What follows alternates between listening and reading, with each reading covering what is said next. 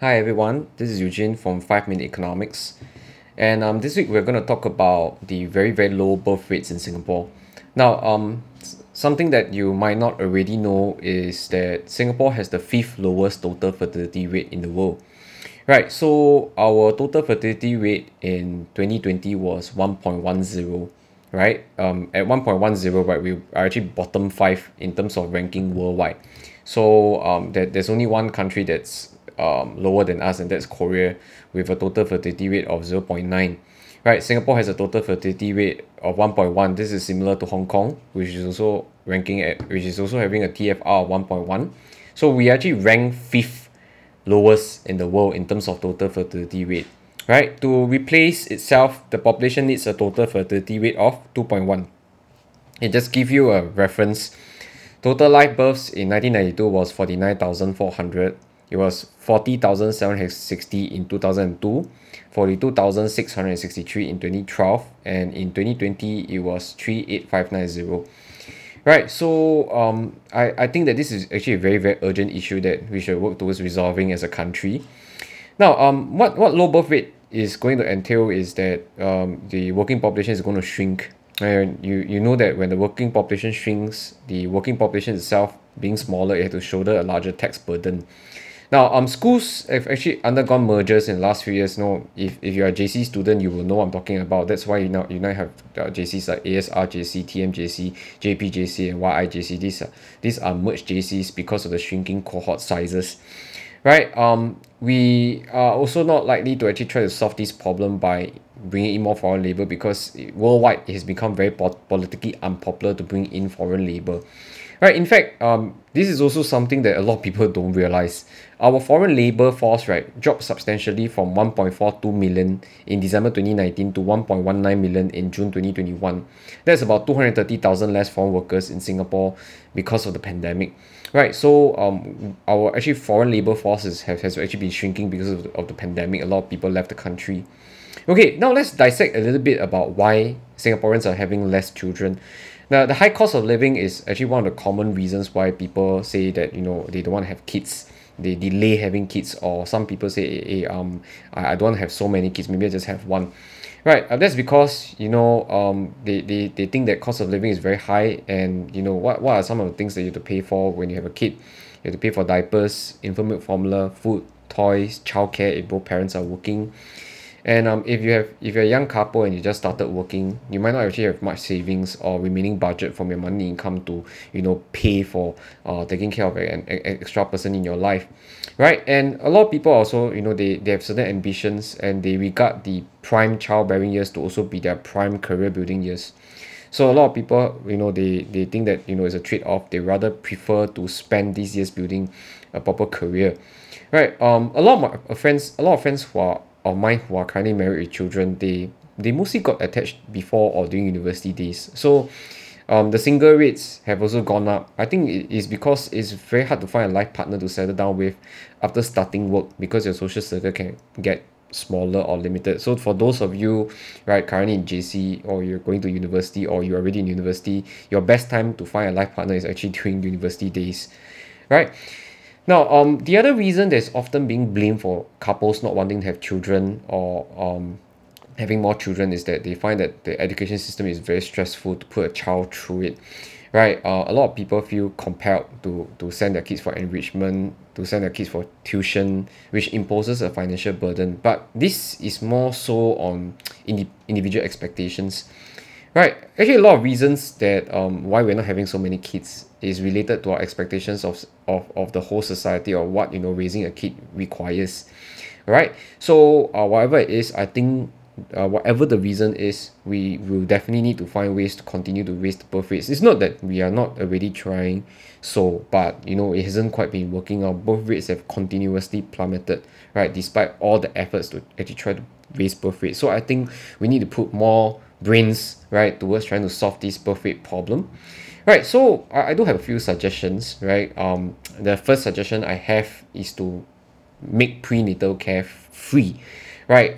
Basically, let's treat every pregnant woman like a queen, right? So prenatal care refers to, like, the cost to visit a gynae. So the cost to visit a gynae can be as low as $30 if you go for subsidized healthcare in Singapore. If you go to a private gynae, it can go up to $200 per visit. The cost of supplements, hospital stays can cost, right, $3,000 to $5,000 if you are going to a subsidized healthcare in Singapore at a public hospital. It could cost all the way up to $20,000 if you were to stay in a private hospital. So you can go and Google and find out how much it costs to give birth to a child in Singapore, and you'll find that, right, the cost varies quite substantially, but definitely not cheap, right?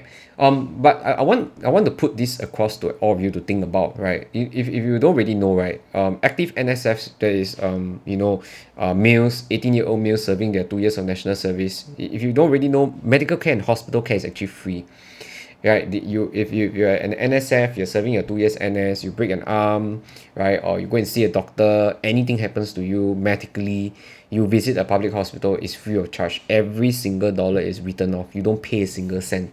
Now, why do we do this? Because these men, they're serving the nation. So when I was serving at my 2 years of NS, I also got free healthcare. Now, actually, if you think about this, right, when you consider the very, very low birth rates, right, I would actually argue that women giving birth to children in Singapore, they are actually in the act of doing a national service, right? And we should also provide them with free medical care. So, if we provide women who are going through pregnancies, right, with free medical care, right, in public hospitals, right, this can at least make the starting journey or the pregnancy itself more frictionless by, reducing the financial burden that young parents have and giving them a head start by giving them free medical care. So I think this is something very basic that we can do, and it will likely cost. I've done some back of the head calculations. I think it will cost the government around $1 billion extra yearly to do so. But given our low birth rates, I think this is more than a worthy investment to do so. All right, let's go on. Right, my second suggestion is to actually provide more support in the early years of a child's life. Right, parents already get a bunch of benefits like the baby bonus, top up in the CDA account, MediSave grants, which you can all use for your child's medical expenses. But I think the early years are actually considerably still more expensive than, when a kid is going through primary or secondary school. When a kid is going through primary and secondary school, you have government schools, right? The education is quite subsidized and affordable, right? It's actually early childhood that is rather expensive. So we should strive to make early child education as affordable as our government schools from primary through pre-tertiary education. So that's one thing we can do, right? Make it as affordable as your general primary and secondary school education. Now, we should also consider maybe increasing the length of paternity leave. I'm speaking for myself, of course, right? From 2 weeks to perhaps 2 months, right? 2 weeks is really, really very short for paternity leave. I think in this age and time, right, a lot of men, they will want to play a greater role in parenting as well. And 2 weeks is really far too little to, take some time to spend with the family. Right, so maybe we can up these 2 weeks paternity leave to 2 months. Now mothers, of course, they who undergo childbirth, they deserve the 4 months maternity leave to recover. But I think fathers can also benefit from this ability to spend more time with their newborns. So again, this is to actually help parents feel less friction on getting started on the journey to having children. Right, my last point is actually on P1 registration. Now, a lot of parents actually, they are very stressed about P1 registration. I think that's one of the most stressful event of their lives. Now, at this present point, right, there are a few phases of registration. Phase 1 is those with siblings already in the school. Phase 2A is if you're alumni, member of the school advisory committee, or if you're staff. Phase 2B is if you're a parent volunteer, or you're endorsed by the church, endorsed by a clan connected to the school, or you're an active community leader. And Phase 2C is anybody. Right now, right from the onset, there are actually 40 seats reserved for Phase 2C. This is effective from this year. Previously, it was 20 seats, and 20 seats reserved for Phase 2B. Now, so how it works is that if a school has 240 places, then 180 places will be made available in Phase 1. Right, then the leftover vacancies from Phase 1 go to Phase 2A, and then this cascade downwards. So by the time you reach Phase 2C, it's usually left, you only have the reserved places left for the very popular schools. So this actually means, right, an overwhelming number of places go to the alumni of school. This is by virtue of where your parents used to study. So I'll just give you some numbers, right? So in schools like Aitong, right, last year Phase 2A1 and Phase 2A2, which is if you're alumni, SAC or staff, 113 places were going to this alumni SAC or stuff, right? That is like a good 40% plus, right, of the entire school. This applies to popular schools like Nanyang Primary, ACS Junior, ACS Primary, where by the time phase 2A ends, more than over 100 over seats have already been awarded to alumni, right? So there are, I mean, there have been several changes to the policy last year. Like they actually increased the number of seats in phase 2Cs to be reserved to 40 seats, right? But I feel that it actually makes this whole registration thing very very stressful because, right, is if you imagine, if you stay near to your house, if you have a primary school near to your home but you can't attend that primary school because seats are given away to alumni first, and then you go to some primary school that's further away, right? So I think that's actually quite stressful. Now, phase one makes sense because phase one is for siblings, and it makes sense because you want to have simplified logistics of sending all your children to one school.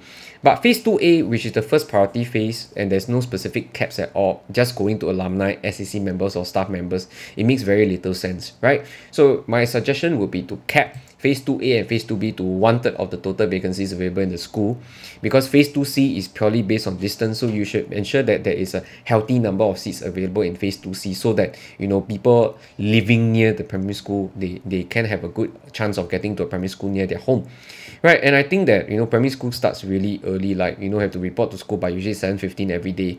We should have the little ones go to a school near their home so they can rest and have much needed sleep, then to send from one part of the island to another part of the island, right, just because you're an alumni, right? So I think policy planning should actually be done based on logical and pragmatic approaches, right? So these are all my suggestions, and this is this week's super long episode on 5 Minute Economics. I'll catch you on the next one.